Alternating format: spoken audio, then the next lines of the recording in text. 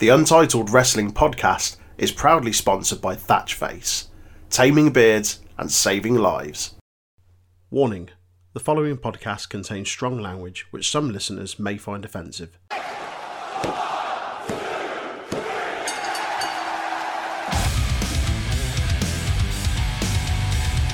You are tuned in to the Untitled Wrestling Podcast, hosted by Troy, Jay and Aaron.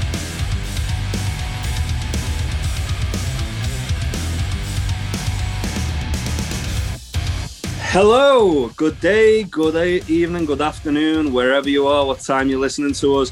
This is the Untitled Wrestling Podcast. Today we're going to be talking about SmackDown. My name's Jay, as always, joined by Aaron the Statman Sutcliffe. Is that okay for you, sir? I know you got that's fine. One.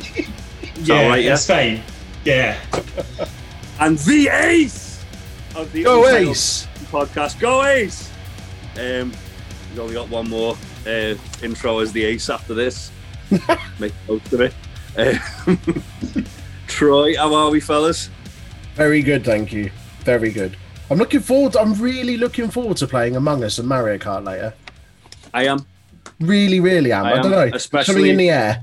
But I'm excited. Especially since we've just been talking about other games that we can stream on our brand new Twitch channel at Untitled Rest Pod. So yeah, it's interesting and exciting things in the air. Yeah, boy. Yeah, SmackDown. I thought this was a really good episode. It was very divisive. Whoa, run it back, listen, mate. Run it back. I was doing a bit. Right. Steak. And push it back forward. Jesus. Wet. Can we cut that out or should we leave it in? Fuck it, I'll have a thing. I might get rid of it. Tit. All right, we'll cut it out and I'll do it again. Okay. Aaron, you know that gun we talk about? Stop fucking jumping it. Come on, mate. Play the game. Full start. So, I'll go from SmackDown. So, SmackDown, I thought it was a really good show. A lot happened. A lot of surprising things happened. Yeah. But before we talk about SmackDown, Aaron, would you like to give us some tidbits? Tidbits and trinkets. Your podcast is petrified. Tidbits and trinkets. Your podcast is petrified. How long did it take you to come up with that one? Too fucking long. Go on then, Mark. Hey, mark for your own fucking podcast. Fucking mark mate. for yourself. Look at you. Is that why you is that why you went into business for yourself and interrupted my introduction in the now cutting room floor bit? If it's not on the edit, it didn't happen. So I'll leave it in, Troy. Leave it in. Show his tantrum as I was like trying to lead into it.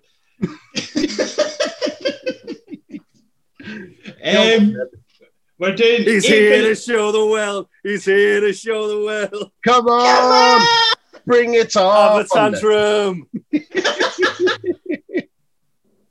More on that intro later. We're doing 8th and 9th. On the 8th in 1947, Bushwhacker Luke is born. Yes, Bushwhacker Luke. I went pure Scottish there. Sorry, boys. We get them New Zealand farmer boys. Licking 10-year-old seeds. In 1958, Rey Mysterio Sr. is born. Oh. No, Junior. Never seen him before in my life. Apparently, I think. He's not Ray's dad, he's his uncle. Oh. There you go. Well, that clears that up. Then. In 1968, Bill Nakano is born. Oh, yeah. And if you've seen a picture of her now, for her age, Jesus Christ. Jesus Christ. In 1983, Chris Masters is born. Who? Chris Adonis. Oh, Chris Masters. I couldn't hear what you said. Right, okay. Chris Masters, yeah. And Bad Luck Fale as well on the exact same day. Yes, lad. I know which one I prefer. Yeah. The underboss, the shizzle. Now, 1998, WCW Thunder debuted. Ready? Where DDP beat Kevin Nash by DQ, retaining his US title. Because that's how you want to retain titles. On a debut show as well. On a debut show. Juventud Guerrero beat Ultimo Dragon to win the Cruiserweight title. And after 2 controversial matches versus Hogan. Controversial? Hogan? Fucking hell. Who'd have thought it? Not like him. He's such a quiet man. Sting appears vacating his WCW title. Does anyone know about the controversial matches? Jay specifically? No, I'm genuinely asking. But which one? What year was it? 1998. The very beginning of 98, so 97, late 97. 97 was when he won, like, the payoff to the big fucking angle with Sting and Hogan, like December 97. So what happened was basically Sting pins Hogan and it's meant to be a fast count 3, but Hogan still kicks out because he's Hogan. So it fucks all that up anyway. And then they had Bret Hart come in as like the special guest referee because it was just after Montreal Screwjob. He didn't want to see no screwjobs. And basically like restart the match, and then Sting won. So he had to vacate, if I remember rightly, because of that. Because obviously like the restarts, but it was essentially in fact, I'm wrong. It wasn't Sting pinned Hogan and it was a fast count. It's the other way around. Hogan pinned Sting and it was a fast count. But Hogan had basically politicked and told the referee to not fast count. Oh. So then Bret Hart just restarted the match for no reason. So they had to book themselves out of that little corner that Hogan politicked his way into. My heat hurts already. Yeah. 2006. Hogan and his fucking reign of terror, wasn't it? Gross. Let's just skim over that now. 2006. WWE presents New Year's Revolution. No small things happen. Ric Flair beat Edge by DQ, retaining the Intercontinental title, because that's how you want to win a title. See a theme here.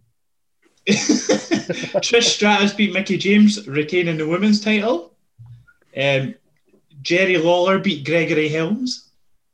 Nice. Triple H beat the Big Show. Shelton Benjamin with Mama Benjamin beat the world's largest sex machine, Viscera. Fucking Nora. Oh, God. You're going, oh God, at that. Ashley beat Candice Michelle, Maria, Tori Wilson, and Victoria in a Bram Panty Lee's gauntlet match. Why though? Why though? Because Vince is a dirty old bastard. You dirty old man. Dirty. John Cena. Yep, John Cena beat Carlito, Chris Masters, Shawn Michaels, Kane, and Kurt Angle in the Elimination Chamber to retain the WWE title. And then after that, Edge cashes in his first ever Money in the Bank. Well, nice. WWE's first ever Money in the Bank. Money in the Bank, yeah. Yeah. Nice. So no one had a clue what the fuck was going on. And then that was when we actually learned how it worked.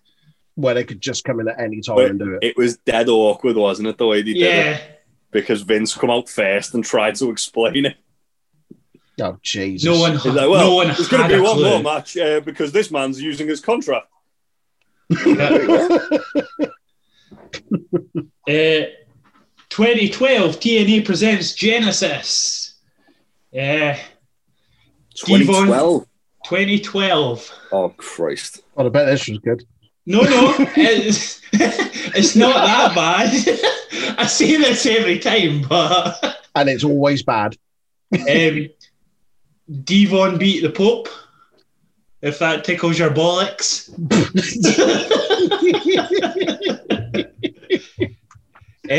Speaking of tickling bollocks, Gunner beat Rob Van Dam. Gunner? Gunner. Jackson Riker. Hell. I thought it was that blurt. Yeah. You'd be right. Gail Kim beat Mickie James, retaining the Knockouts title.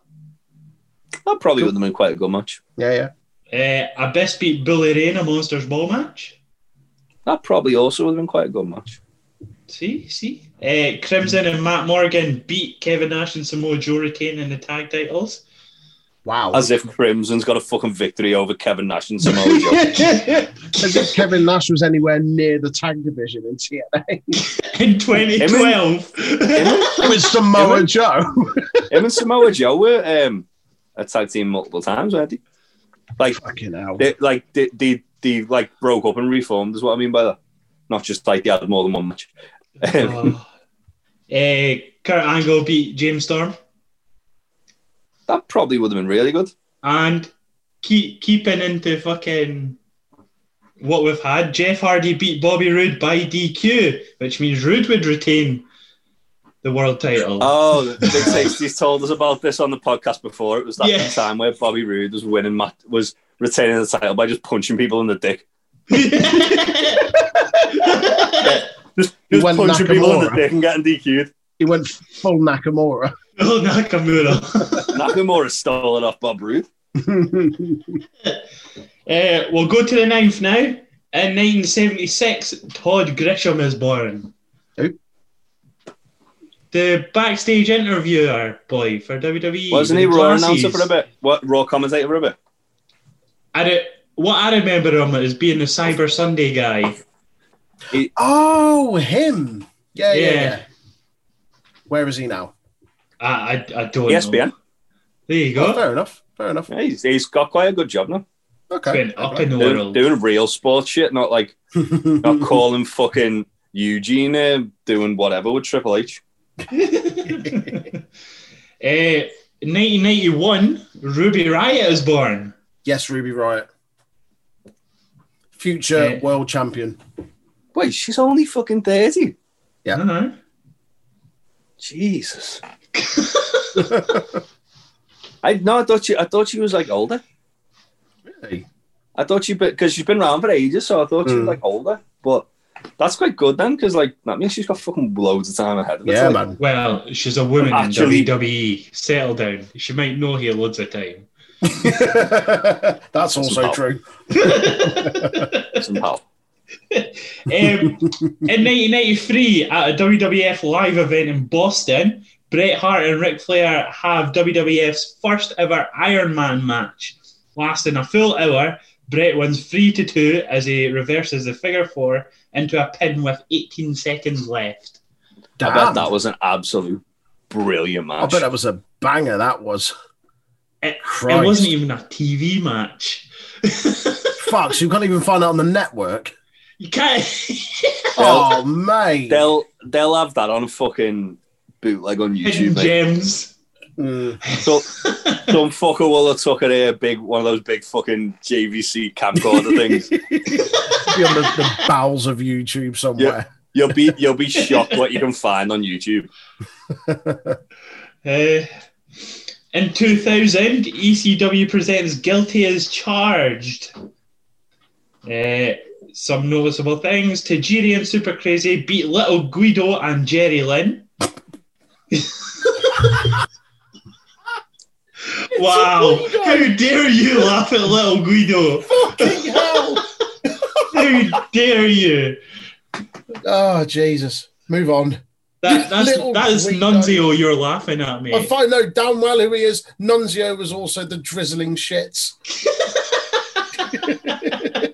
Nunzio looked like a shit Tom Cruise impersonator. Angel beat New Jack. It was the battle of the tag team because they split up. Did New Jack murder him afterwards? What kind of deadly weapons did New Jack try and bring into that match? Do we have anything? An AK-47 and a machete. Oh dear. Rob Van Dam retained the TV title versus Sabu. Nice. Impact players, which are Lance Storm and Just Incredible, beat Tommy Dreamer and Raven for the tag titles. And in the main event, Mike Awesome retained the ECW title versus Spike Dudley. Mike Awesome. Jesus. Mike Awesome. Mike Awesome's amazing. Whoa. Don't disrespect Mike Awesome like that. First Mike little Awesome. Guido, now Mike Awesome. First off, it's in his name. Awesome. Also, go and watch anything he did in ECW, and you'll fucking see what I mean. Really? Especially with what's his face? Sato Tanaka. That's the one, Masato Tanaka, where they just no sell chair shots to the head and power bombs off the top rope through tables. Like anyone could do that. Literally, go watch their match in ECW One Night Stand 2005. Mike Awesome. We joke about like Vince fucking ruining people. Mike Awesome went from being an absolute killer in ECW to being that 70s guy in the Fat Chick Thriller. Well, that's the only reason I know of him, which is why I say what's weird is they brought him into WCW, and I'm pretty sure he had the pinfall victory over Hogan, like within his first month. Wow. Yeah, Hogan. Christ. They had him doing the Legend Killer before Randy Orton was the Legend Killer. And then they decided to make him that 70s guy and ruin it for everybody. But go watch him in ECW. His legend got killed. Kissed. I love Mike Awesome. He's amazing. 2005, WWE presents New Year's Revolution. Noticeable things. Trish beat Lita for the women's title. Eugene and William Regal retained the tag titles versus Christian and Tomko. How on earth has Tomko shown up on this podcast twice in a week? Aaron, like, come on, mate. Play the game. Don't be giving us that. Oh, I don't make the fucking news. I don't make the history books, do I? You could just omit it from the match card and not mention his because we don't name. want to talk about Tomko. Known drug dealer Tyson Tomko. Speaking of people we don't want to talk about, Muhammad Hassan beat Jerry Lawler. Muhammad Hassan was fine. Hey, to be fair, say what you will, but the guy behind the gimmick is an absolute class act. Yeah, he's also Italian. Yeah, he is. So cheers for that, Vince. Oh, he's got a bit of a tan. Yeah, he's called Muhammad. Prick. Fuck's sake. Nice traditional Arabic name, Mark Capone. No, but to be fair, just to put a spotlight on what he's doing at the moment, for people who don't know, he was working on a comic with Shad Gaspard just before Shad Gaspard died, and no way. He basically pushed forward with that and made sure it was released through Headlocked Comics, I think they're called, and I think he's done like some other collaborative stuff. I've got a few from like Pro Wrestling Crate, and he basically donates all the proceeds to Shad's family. That's awesome. So stand-up guy to Mark Capone, aka Muhammad Hassan. That's awesome. Fair play. The same card. Kane beat Gene Snitsky. Oh Lord! Because it wasn't his fault. Gene Snitsky. How much is left of this one, Aaron? On to the main event now. Come at the end, to be fair, which I think. Wait, what day is it? What dates were it? The 9th, 2005. 6? So you're not doing Friday? 5 we're doing, yeah. So have you done Friday already? Yeah. And you missed a glaring omission there, Aaron. No, you genuinely have. You genuinely have. What's he missed? Come on now. In 2018, on the 8th, it was the fucking AEW press conference that announced the birth of the company. Nobody cares about a press conference. I mean, obviously you do, because you watched the fucking program, you blurt. That's a fucking huge thing. It was like the announcement of like one of the biggest companies in wrestling. Fucking, this is the last time he does tidbits. Oh, mate. It's fine. It's fine. Someone fucking with had Shawn to say Michaels. With Shawn Michaels as special guest referee, Triple H beat Batista, Randy Orton, Chris Benoit, Chris Jericho, and Edge for the vacant world title in Elimination Chamber. Fucking hell. That's a stacked Elimination Chamber match, isn't it? Yeah. Christ. A year later, on Raw, after winning the WWE title from Cena, Edge and Lita celebrate with the now infamous live sex celebration. It was the most watched episode of Raw that year. Of course it was. Because wrestling fans are dirty, dirty perverts. Or at least they were back then. Hey, you got a free nipple slip out of it, though. You somehow managed to make yourself sound dirtier than normal by saying that. Little 12-year-old Aaron's there, rubbing his knees. Dorsey bastard. Oh, Jesus.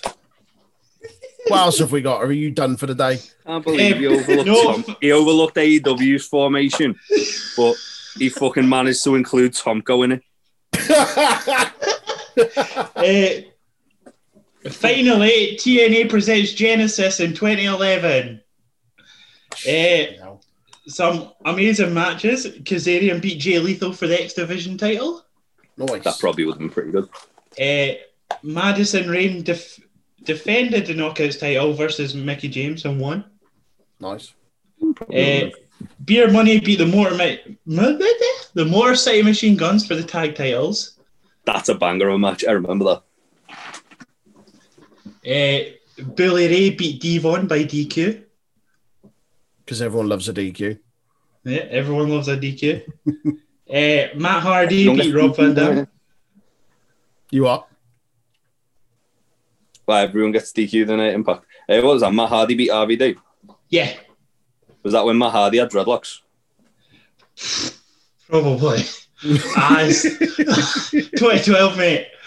Anything could happen. Come on, mate. He was lost. Never mind being lost in a WWE shuffle. Facts about this. Did Matt Hardy have dreadlocks or not? You can have a look. You can have a look while we're doing SmackDown. Finish these and have a look after. Fucking Jeff Jarrett versus Kurt Angle in a double J double MA match ended in a no contest. I remember that. It was fucking awful. Do you get it, Troy? Double J, double MA. Do you get it? Brilliant. Fucking hell. Just in case anyone wanted to ever see Jeff Jarrett try his hand in MMA, TNA got you covered. Don't worry. They got this. Fucking pathetic. Mr. Anderson beat Matt Morgan to become #1 contender for the world title.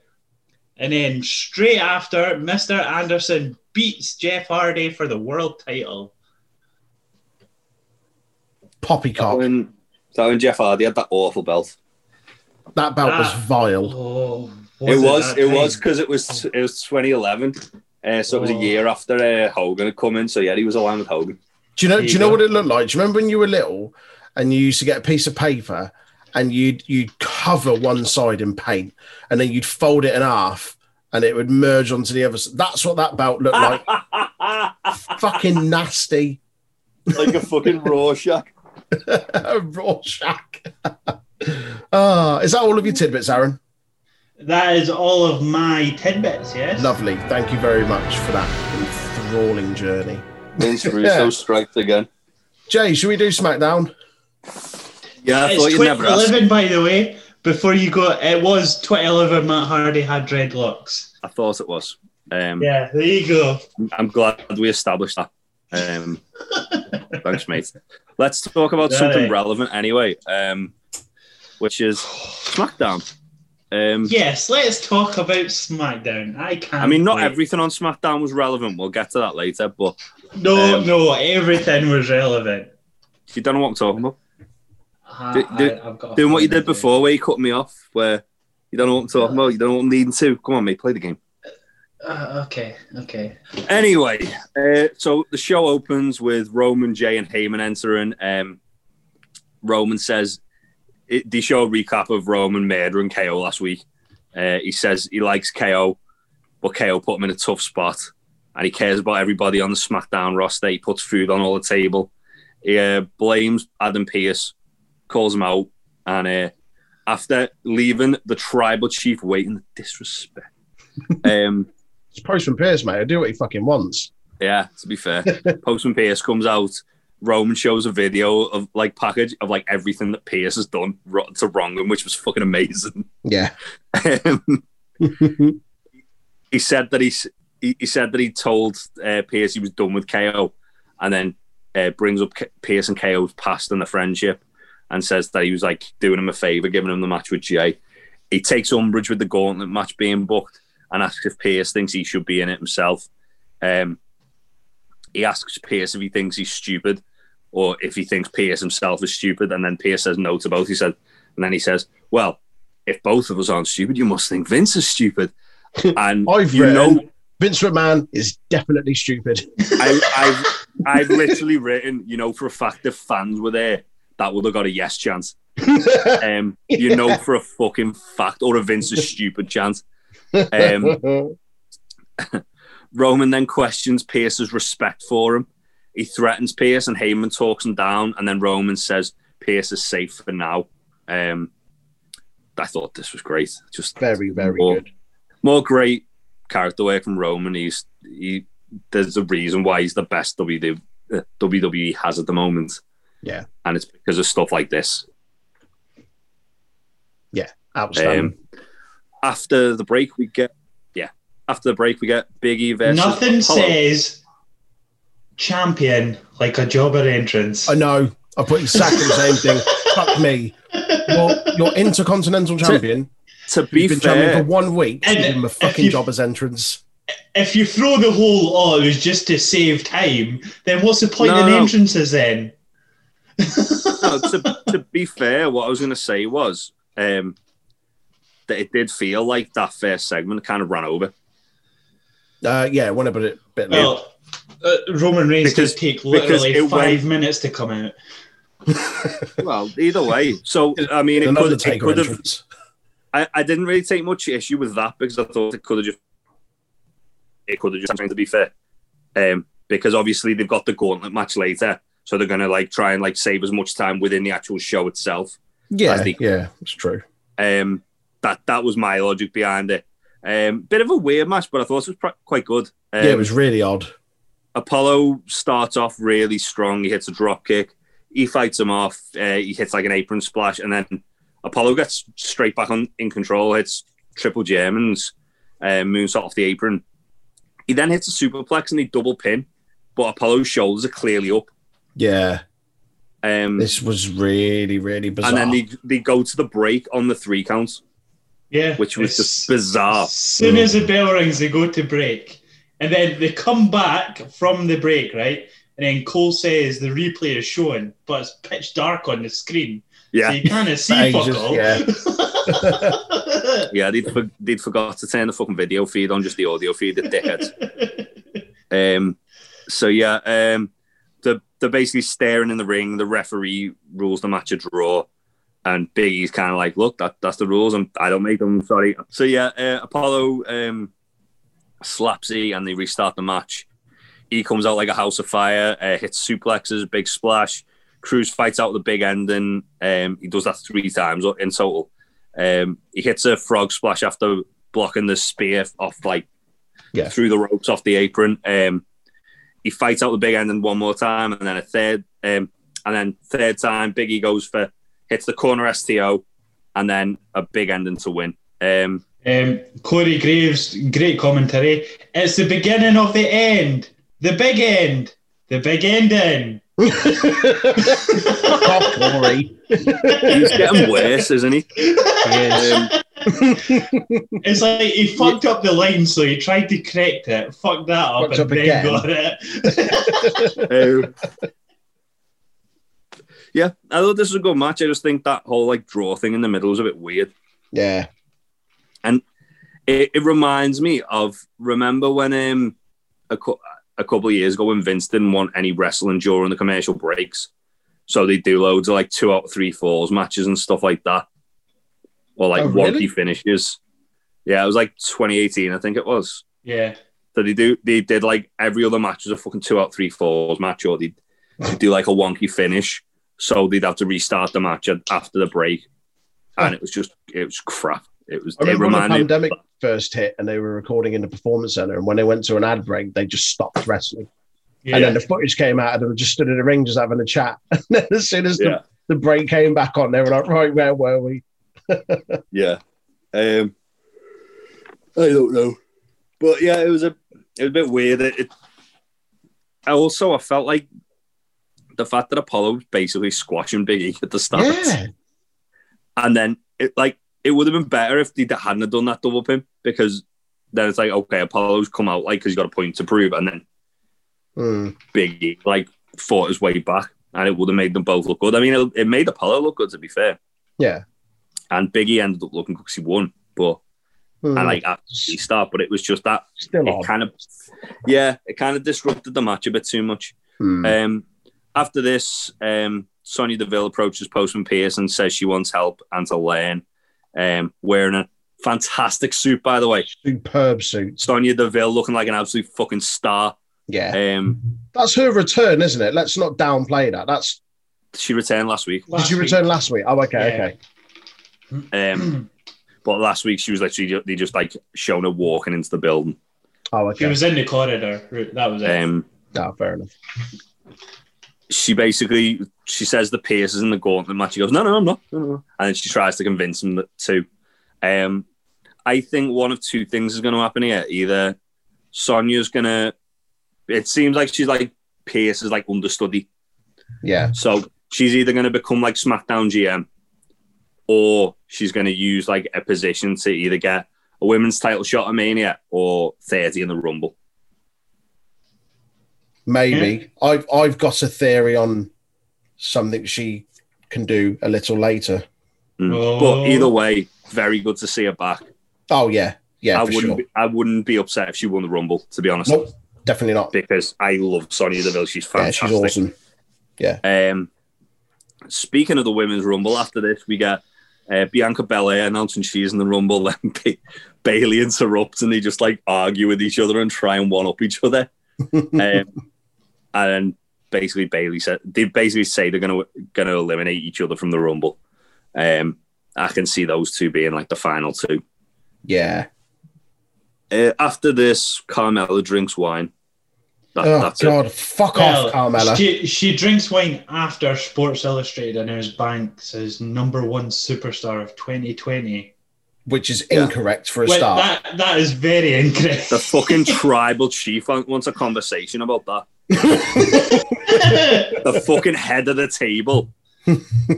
How dare you? Did you notice as well, they didn't announce they didn't show the full list. No. Because it was across all of wrestling. Right. Exactly. Like Sasha Banks is #1 across all of wrestling. Who's voting for that? Snoop Dogg paid a load of people off. Sports Illustrated, so, you know. Gospel. Fucking normal. After this, we got the tag team title match, Street Profits versus Rudolph. He's here to show the world. Come on, bring it on. Aaron, do you want to cover this match? Because I know I'm not going to get a word in. Just a few things before you start blurting on. Rude in pink pants. No. Yes. No. Yes. Ziggler's beanie is better than the baseball cap that he wears. Is it? Yeah. I would have said bring back the SmackDown cap. Why? Yeah, no, the beanie why does Dolph Ziggler make everyone who seems to align with him look like they're having a midlife crisis? It's true. However, I will Robert say Roode looks like he's having a midlife crisis with a fucking leather jacket on, the little pink shorts. Also, when he was aligned with Lana and she went from wearing business suits to double denim, looking like a fucking like a fucking love interest from an 80s music video. From an Aha video. Looking like she should have been in a fucking Whitesnake video. One thing I will say, speaking of denim, their matching jackets look pretty cool. I like them. I did. Which ones? Because they were wearing 2 jackets. They've got a new Tron video, but they still use fucking Dolph's music. They should be using Rue's music or something else. And also, Rue's music's their Dirty Dogs logo should be on the Tron as well, because they're making a big deal of that being on everything they fucking wear. They only announced that as their new tag team name this week. No, they've been calling themselves that for weeks. No, they had the logo last week. They had the logo last week. Yeah. Because I seen the logo last week. Ziggler's been referring to them as a pair of dirty dogs since well before Christmas. Okay, well, WWE only officially acknowledged it by putting a t-shirt on the shop this week. Which Aaron has definitely ordered. No, he's probably ordered about 6. One for him, one for Courtney, 2 for all you boys behind him. One to put on that stupid abomination of a cushion behind him. I'm going to order one and have it as like a reusable bog roll. I'm going to order one and burn it on a podcast. Anyway, go on, Aaron. Talk about the match. I'll let you talk about this because I won't get a word in otherwise. I mean, it's some noticeable things, that's all. Ford dives onto the outside, looking like... Oh my God, he's got actual notes for it. Corey Graves said this. Looks like Rude smacks his face after Flair during that dive, too. Yeah. Like, Rude goes face first into the Flair. Speaking of things Corey Graves said. Speaking of Graves, Corey. Yeah, I mean, and he said a few things here.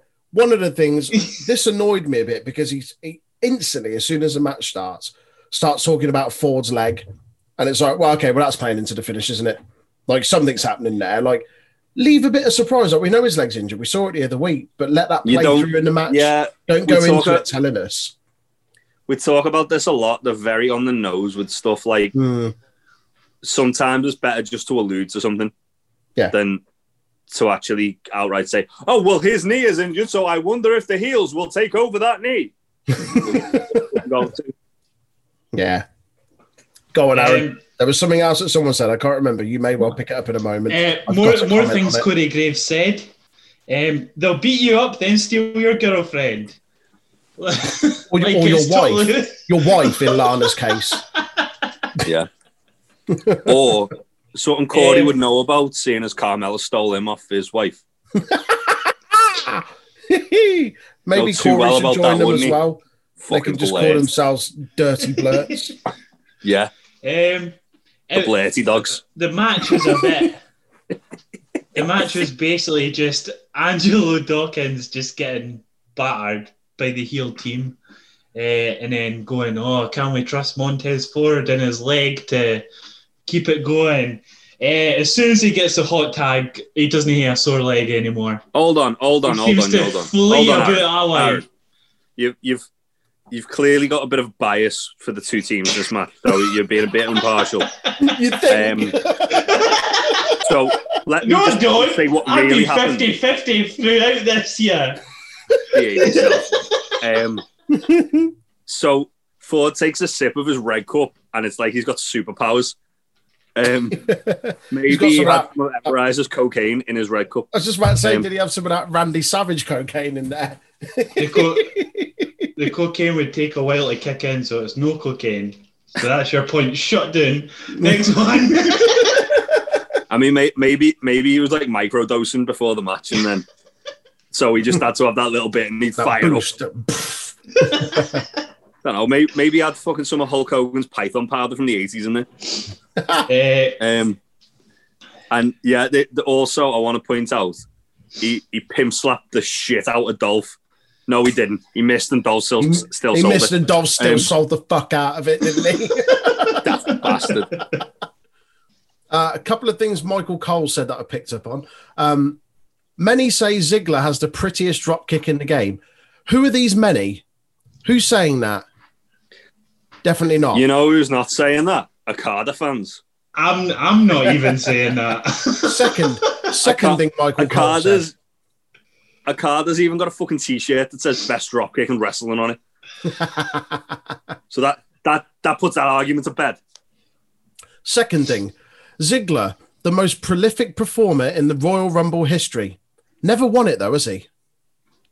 No. How is he the most prolific? Just because he's been in quite a few. That doesn't make you prolific. That just means they've got nothing else to do with you in the Rumble. That's like saying Goldust was a prolific in the Royal Rumble. He was always eliminated within 5 minutes. I mean, all right, well, let's play a little game. Who'd you think of when Rumble moments? Who's the first person that comes to your head? Kane? Shawn Michaels? Loads of eliminations. Kofi for Rumble escapes. Kofi for his escapes. Yeah. Roman, because he's also got like a high number of eliminations. Yeah. And he had that match where he like eliminated like half the fucking Rumble in like one match. Yeah. There's not more Dolph. People well above. That's genuinely not a fucking slight against Dolph. That's just, he don't fuck all in the Rumble. He's not prolific. The first thing that comes to mind with Dolph in the Rumble is when he made a surprise return at number 30 and got eliminated after a minute. The first one I've got in my head is when Jericho returns at entrance number 2 against Ziggler at number 1. Oh, yeah. That was 2011? That was my second thing, but my first was genuinely that because I was so disappointed by it. Because it's what killed Dolph for me. I think that's the biggest thing he's done in a Royal Rumble. Good grief. But either way, it's not fucking groundbreaking, is it? To the finish of the match, there was... to the hot tag anyway, and basically Ford just batters folk. There's Ford ain't dealing with the X Factor. Boom! That looked cool. That Avalanche X Factor. I thought that was pretty cool. Yeah, man. Have that as a finisher. Who did that on AEW this week, Aaron? Someone did it on AEW, didn't he? Pass, I couldn't tell you. Or was it Anna Jay or Tainara Conti did it on the Brody Lee show? Maybe. Pass, I couldn't tell you. Maybe. Someone did it. I was like, oh yeah, that's pretty cool. Yeah, nice. One of you can talk about the finish because I can't remember it. Apart from the actual finisher, the finisher looked cool. Yeah. Yeah. Well, before we get to the finisher, there's something I want to talk about, which was awesome. Where Dolph shoves Dawkins off the apron and then Bob Roode hits a glorious fisherman suplex. Oh, that was nice. On Montez Ford. That was nice. Yeah. Oh, you think being in that position, the DDT position, and going glorious, that he would go for a glorious DDT? But no, he swerved. Well, they did a little bit of foreshadowing to that where he'd gone for it and Ford had reversed out. So that's why he did that, because it was like, I'm going to outsmart you, which he did. Nice. And then Dolph and Roode, was that the first time they'd hit that? I've not seen that before. I've not seen him do it before. Well, the finisher, I think they've hit it before, and we've mentioned how cool it was before. Yeah, really? So it was like a spine buster into a zigzag. Yeah. And then they attacked the Street Profits after the bell. They attack the Street Profits. Dolph grabs a mic and goes, "Now hit our music," and Dolph Ziggler's music plays.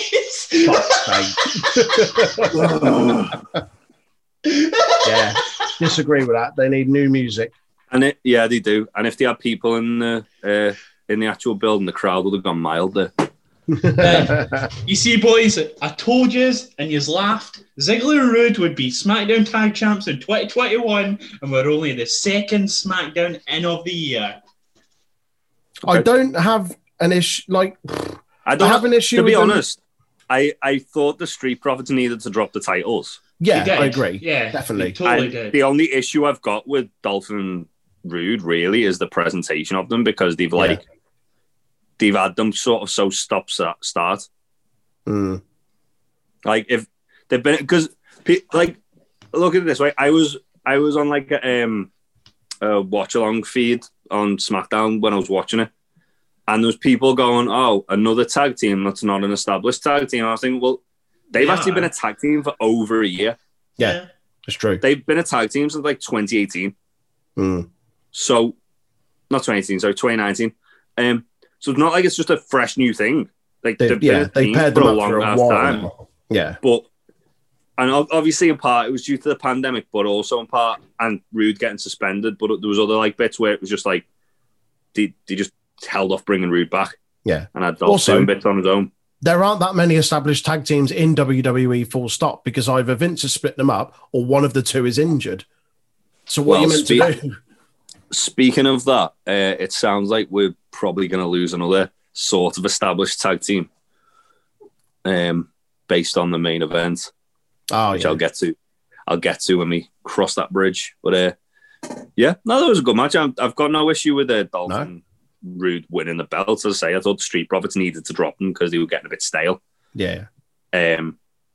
My issue is the presentation of them. I think they've not really had enough presentation for people to care about them. So for them to kind of win it the way they have, it's very sort of abrupt and out of nowhere. And hopefully they either they're not going to just hot shot the belts back and forward, or they're going to at least give them a bit of time.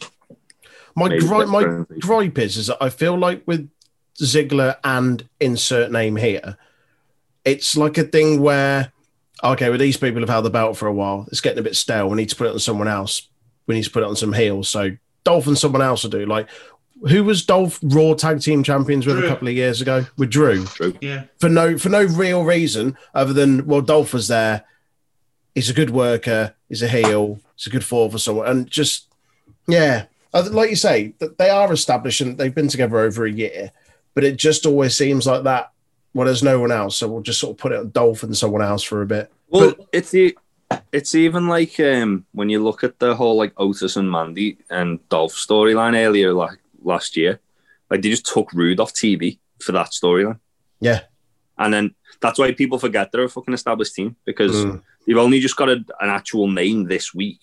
Yeah, they've only just got merchandise this week. Yeah, they've still not got a proper entrance video or anything like that. It's just the two merged together. And they're using Dolph's entrance music, which looks like they'll probably do that going forward, even though they should change it. I feel like they'll get a new one at the Rumble. They'll get a new video, new music at the Rumble. Possibly. They should do.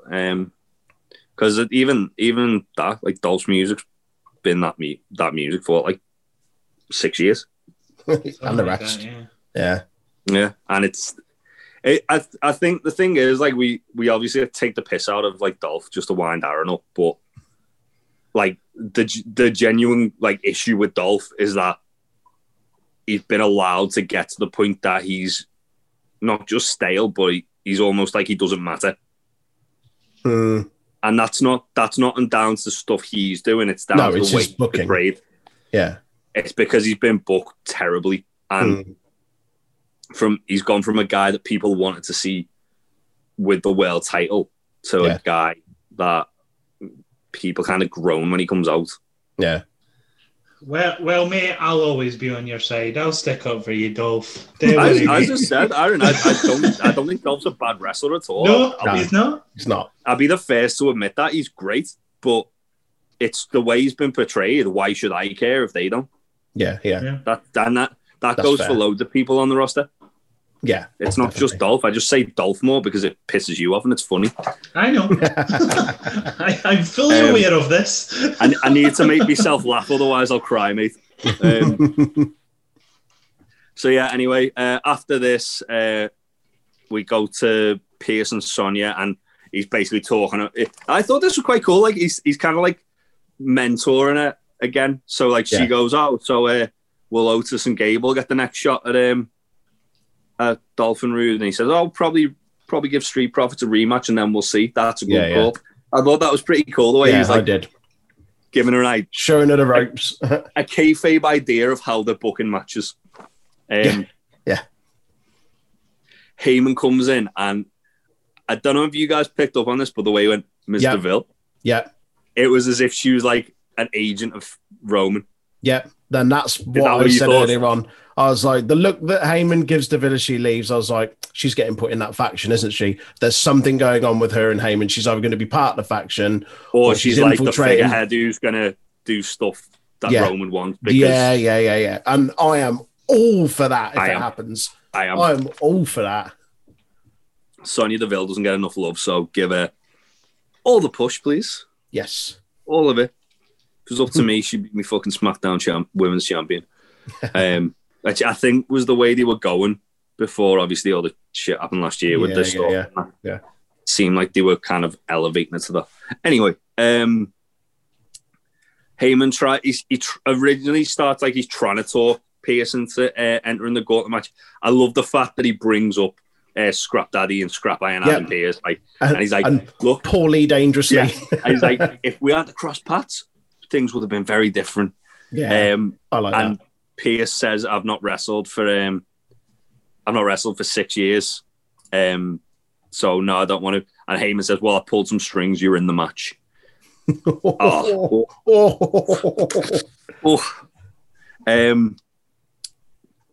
After this, we get. I fucking love this. I was in stitches for this whole segment. Billy Kay.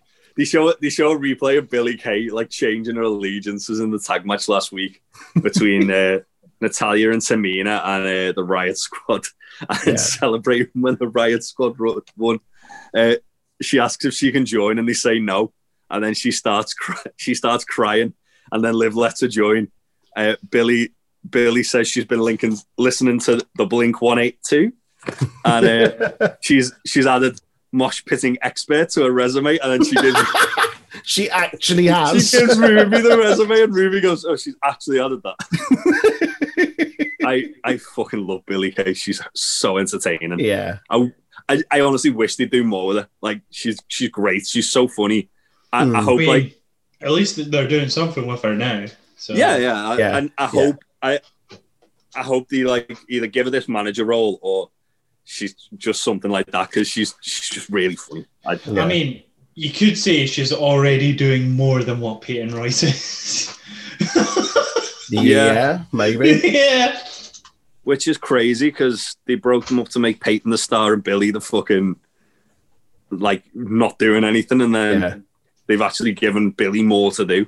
But again, it shows like how night and day the fucking SmackDown and Raw creative process is. Yeah. Like you've got Daniel Bryan, who's like apparently trying to give everybody like emphasis and everybody like time to show off what they're capable of and to showcase what they can do. Yeah. And then you've got Raw, where they break up tag teams and then forget about it and then put them in another tag team that doesn't matter. And then bring Goldberg back. And bring Goldberg back. Oh, God. Again. But yeah, this takes us to the main event, which I thought was fucking brilliant.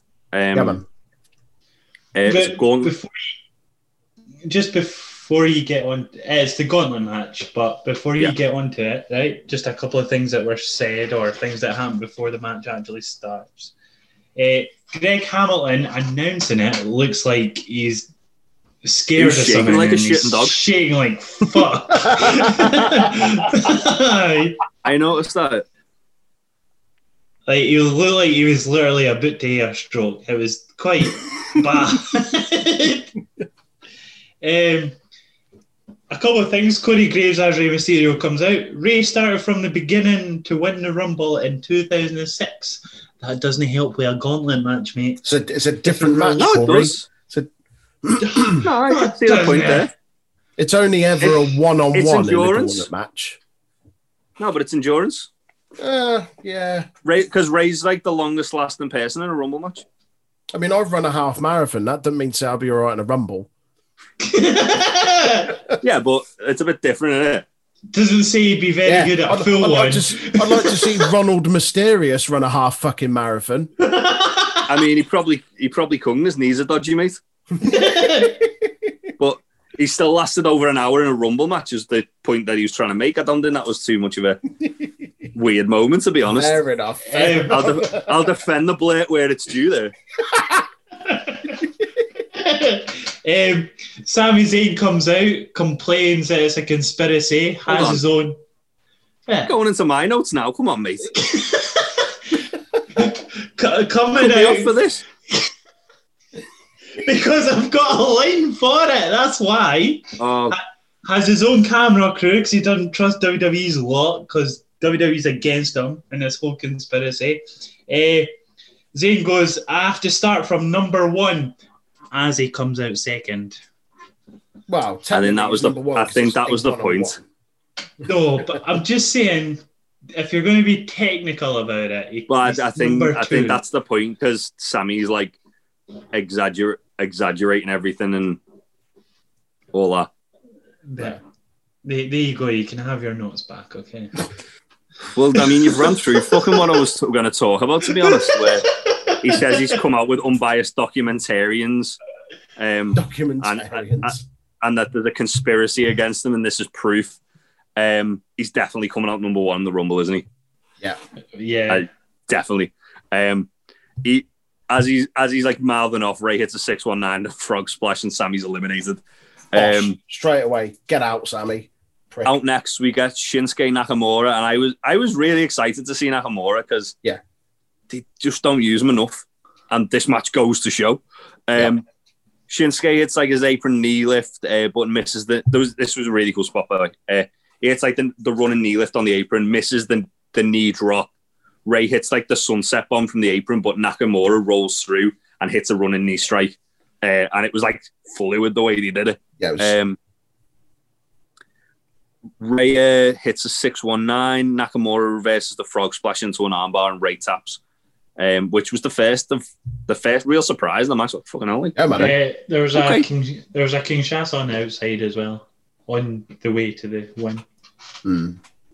Yeah, it was a big surprise. That knee strike he did. That wasn't really a Kinshasa. He does that as a transitional move. I mean, Kinshasa and knee strike, they're all the same. They all look the same. It's still a big fucking knee. It's still a knee to the heat. He left both his feet on that one, whereas the Kinshasa, he just runs and keeps running. Anyway, that's semantics, Aaron. Corbin comes out next. He attacks Dominic and Nakamura and Ray, and then spends a lot of the match beating down Nakamura. Go on. Corey Graves on commentary. Some say fighting Nakamura is like fighting an octopus. That's gimmick infringement, mate. That is gimmick infringement on Jonathan Gresham's behalf. Yeah, I suppose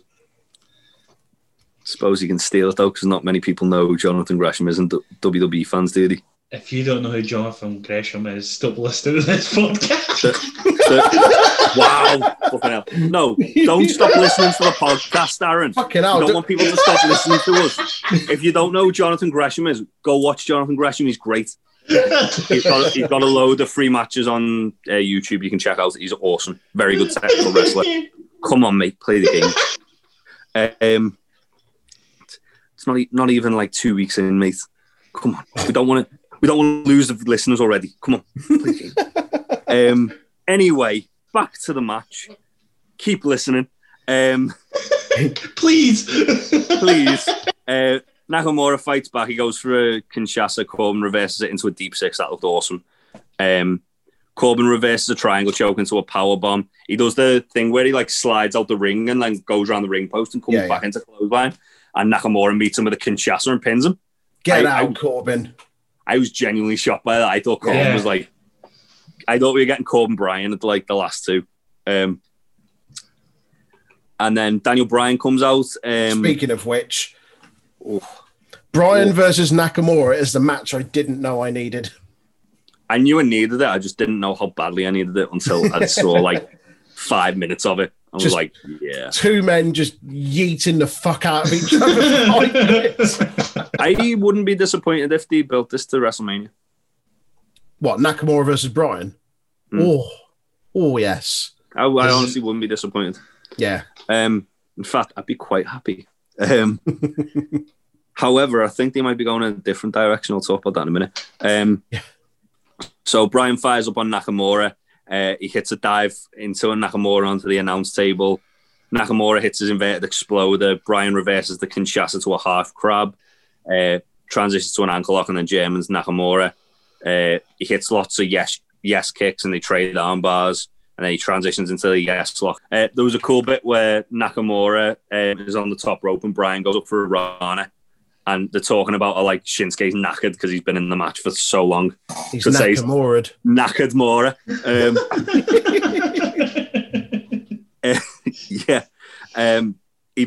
He ends up pushing Bryan off the top rope and hits like his diving knee strike thing that he does off the top. He goes for an armbar again, and Bryan rolls him for a really close 2 count. They trade strikes. This was like a fucking fist fight. Bryan hits his drop kicks in the corner, and then as he goes for like the 3rd one, Nakamura meets him with a Kinshasa out of nowhere to beat Bryan. And then Bryan helps him back to his feet, and they shake hands. Nakamura face turn? Is that Nakamura face turn? I think it's a Nakamura face turn. That's a Nakamura face turn. I don't think it's the end of him and Cesaro necessarily, because Cesaro's kind of like, he could be cheered, but I kind of at the same time wouldn't mind seeing Nakamura and Cesaro break up if it means that we're getting 2 singles runs. Fucking yeah. Cesaro getting the singles run that he absolutely deserves. The 2 of the most obscenely underused guys on the SmackDown roster. Yeah. I'd probably WWE in general. For sure. Yeah. And they're both excellent. And I think this is another sign of Daniel Bryan really like trying to elevate someone. And this kind of gave me, before we go to what happens after this, I want to kind of just dwell on this a bit longer. This kind of gave me like the impression of obviously like when Kofi was in the a couple of years ago, and he didn't win it, but he looked fucking good doing it. Yeah. And there was Rollins as well, and it was a similar thing. He didn't win it, but he looked like a star coming out of it. Yeah. Nakamura come out of this looking like $1 million. Yeah, definitely. And I know a lot of people on Twitter were kind of like shitting on what happened next, which we'll get to in a second. And that it hurt Nakamura. I don't think it did. I think it, given the way the story's progressing, I think this is like the start of something much bigger. Yeah. Well, bringing it back that you mention it, how long did Rollins and Kofi last for? Over an hour, yeah? Oh, I know what you're fucking saying here. Because I've got this in my notes too. I've got this in mine as well. Michael Cole, Nakamura have been fighting for just about an hour. It's Corey. It was Corey, Nakamura's been competing for nearly an hour at this point. Fuck off, mate. It's been 15 minutes tops. It was 25 minutes. There you go. Yeah. 25 and change. 25, 60 minutes. It's not the same. I mean, yeah. I mean, if it was on Raw, it would have fucking felt like an hour. But it wasn't. It was on SmackDown, so we were all right. After this, like as they're shaking hands, Roman's music hits. Roman, Jay, and Heyman all come out and stare down Nakamura, and Nakamura's staring down Roman. I want that match so fucking bad. Roman needs payback for Nakamura eliminating him in the Rumble the year that he won it. I know. It's there. It's there. I'm going to say it as well. I genuinely wouldn't be surprised if Nakamura won the Rumble. Ooh. After this. Ooh. Because either that or they do like kind of like the similar thing that they did with Kofi, where they had him do the gauntlet match, then they'll have him come close in the Elimination Chamber, and then he'll finally get his match at Mania. Just he won't win because Vince doesn't like Japanese wrestlers. But either way, I'm all in for a Nakamura Roman match. I'm all in for Bryan and Nakamura as well, to be fair. Yeah, definitely. This opened a lot of doors for Shinsuke Nakamura, and it's got us back to remember him that he's the fucking king of strong style and not a fucking Michael Jackson tribute act. Butlin's Michael Jackson. Not just there to go fucking surfing all the time and wrestle once a week. So after we go to a break, and after the break, Postman Pearce walks out in like a tracksuit. Roman and Jay go in the ring before the bell and beat the living shit out of Nakamura. Like that doesn't Jay hit the splash and Roman hits the spear, doesn't he? And Jay hits a super kick and then Roman follows it up with a Superman punch. Yeah, and they're just beating him down in general. And Nakamura, even then, he looked valiant in the whole beating him up. Like he really did try and like fight out of it. And again, I feel like this is foreshadowing something on either a roadblock for Roman on the road to WrestleMania or what he's doing at Mania. Yeah. Hopefully. And not Goldberg. Jesus. Please, Vince. Please, not Goldberg. Fucking not Goldberg. Just give us fucking Nakamura and Roman, or Roman and Bryan, or Nakamura and Bryan. Anyone but Goldberg. Anyone but Goldberg. I'd take Roman and Ziggler at this point. I would. Anyone but Goldberg? Yeah. At least fucking Dolph wrestles every week. True. He doesn't just show up like when he fucking feels like and goes, I kind of want a main event. Oh, I can't lose because I've got to look like a hero for the kids. you can't have that demon beat me because he's a fucking demon. I'm a hero for the kids. No, you're a fucking old man, Bill. Go to the fucking old folks home, you blurt. Go do some fishing or something, or whatever old people do. I don't know. Worst superstar and most overrated of 2020, I say. So does everyone else. Yeah. So yeah, they beat down Nakamura, literally leave him, so he's like dead in the middle of the ring. And then just before the bell rings, Jay super kicks Pierce and knocks him out.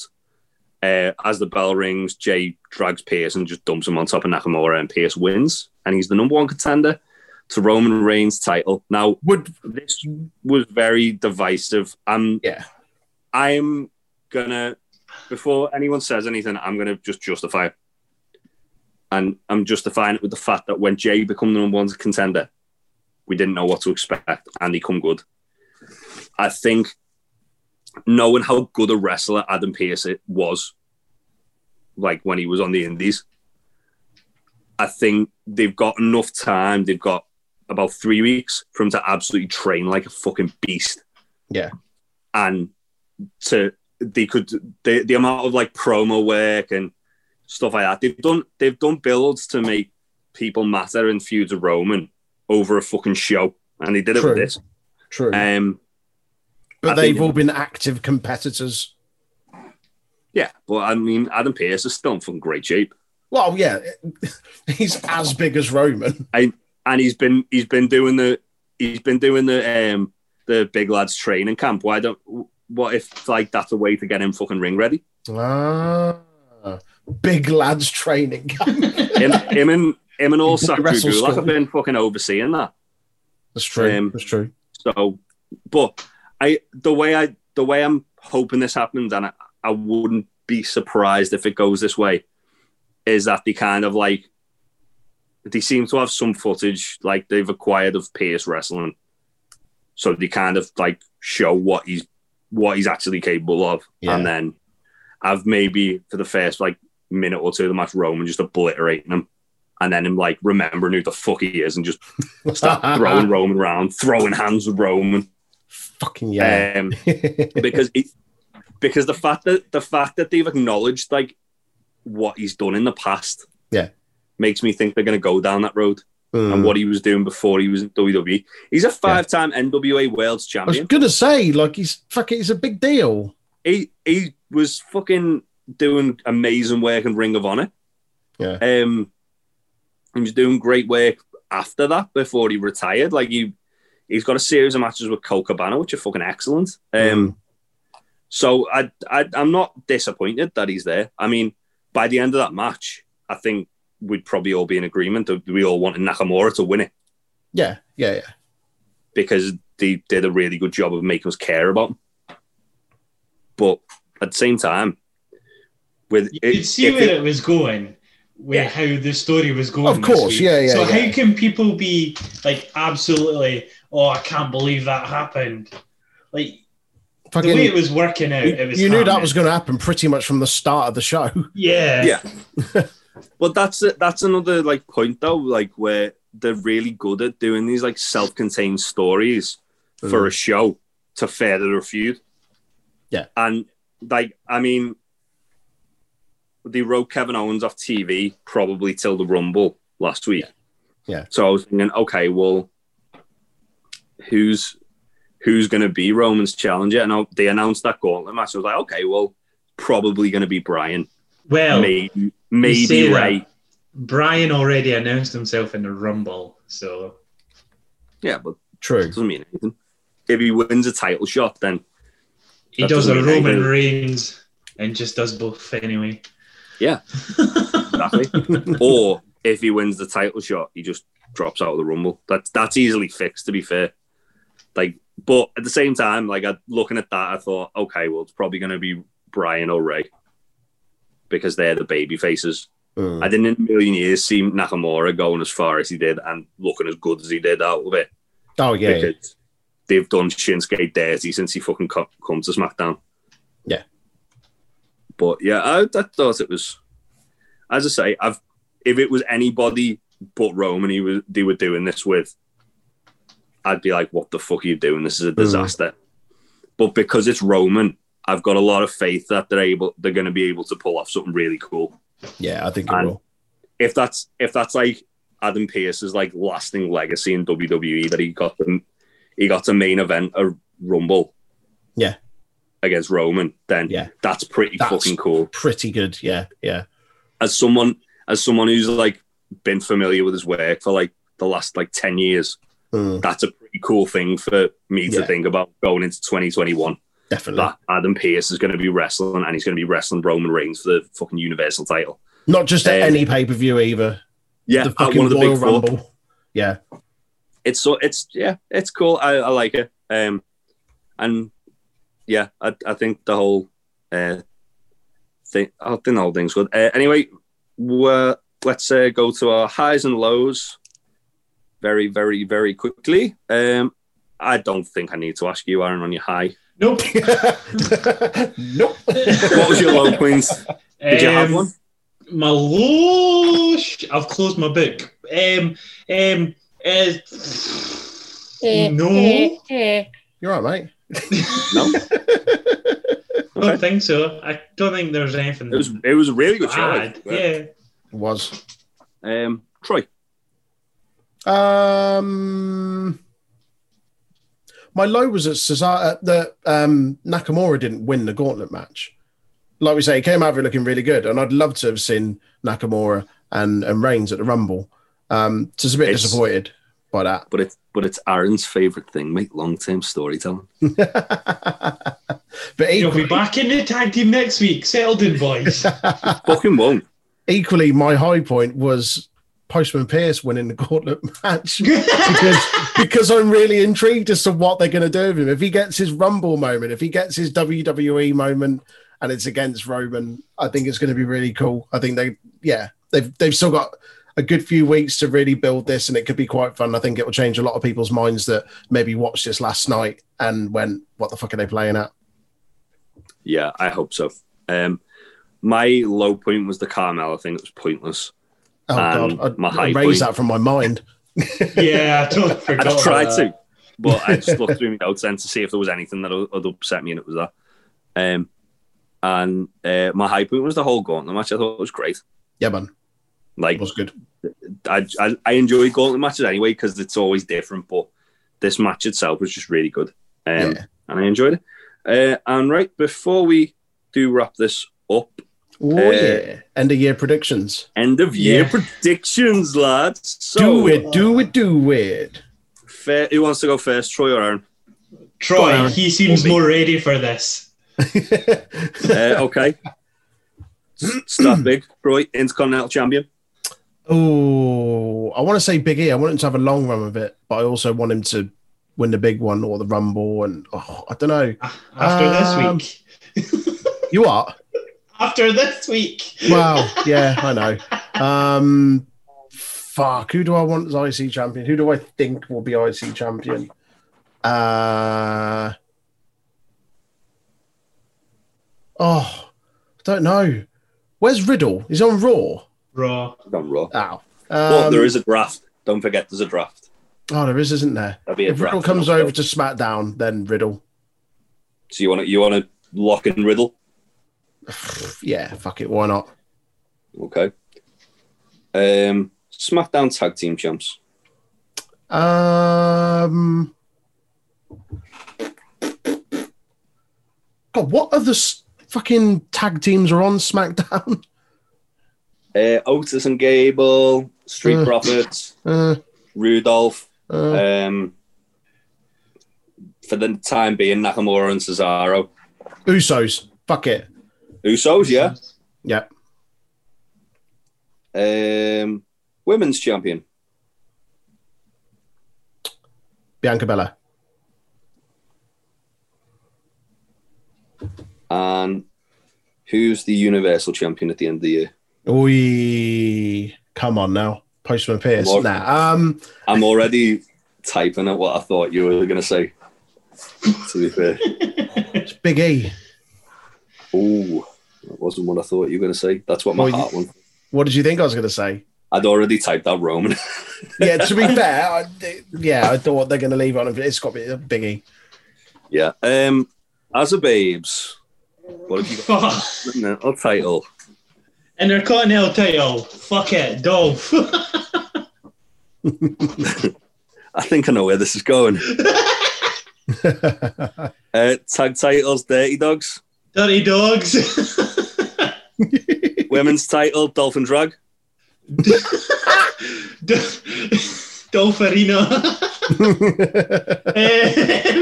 Sonya Dolphville. Dolleaf Parton. A woman. We'll go for Rhea Ripley. Fuck it. Ooh. Oh, okay. Universal champion. Dolph. Head off the table. Head off the table. Randy Orton. Randy Orton? Really? Right. Interesting. Okay. I'll just breeze through mine then very quickly. Intercontinental title. I'm gonna say, I'm gonna have a punt here and say Big E's gonna keep hold of it. Oh, okay. Because I've got an idea of something that might be happening or that I want to be happening. Okay. But we shall see. All right. Tag titles. I'm gonna say. I reckon Street Profits will get them back. Oh, really? Okay. Actually, no. You know what? To choose from, is there? You know what? I'm with Troy on this. Usos. I've forgotten all about them, and then I've just looked up at Troy's pick and I was like, yeah, actually, Usos are fucking banging show. Women's title. I'm gonna say Sonya Deville. I almost said Sonya Deville. I almost said Bianca, and then when Sonya was like in the role she's in this week, I was like, yeah, she's definitely going to end up women's champion out of this. Deservedly so, she does. And because it seems like I'm the only fucker with sense on this podcast, I'm going to say the head of the table is going to still be the Universal champ at the end of next year. Or at the end of this year, I should say. Either that or we'll lose it and then quickly get it back. Yeah. But I foresee Roman having it till Mania next year. Fair enough. Right, and that's our picks. Before we go, where can we get some nice beard products, please, Troy? For beard products, get yourself over to thatchface.com. Beards, oils, balms, brushes, combs, and stuff like that. Use the discount code TroyXL85. Get yourself 20% off your purchase. And Aaron, where can they find us on Facebook, Twitch, YouTube, and Twitter, please? Facebook and YouTube at Untitled Wrestling Podcast, and Twitter and Twitch at Untitled Rest Pod. Awesome. Thanks for listening, guys. Happy New Year again. We hope to have a really good 2021. Hope you join us for the ride. And we'll see you next time. Bye. Bye. How can you tell that wrestling is tougher than rodeo?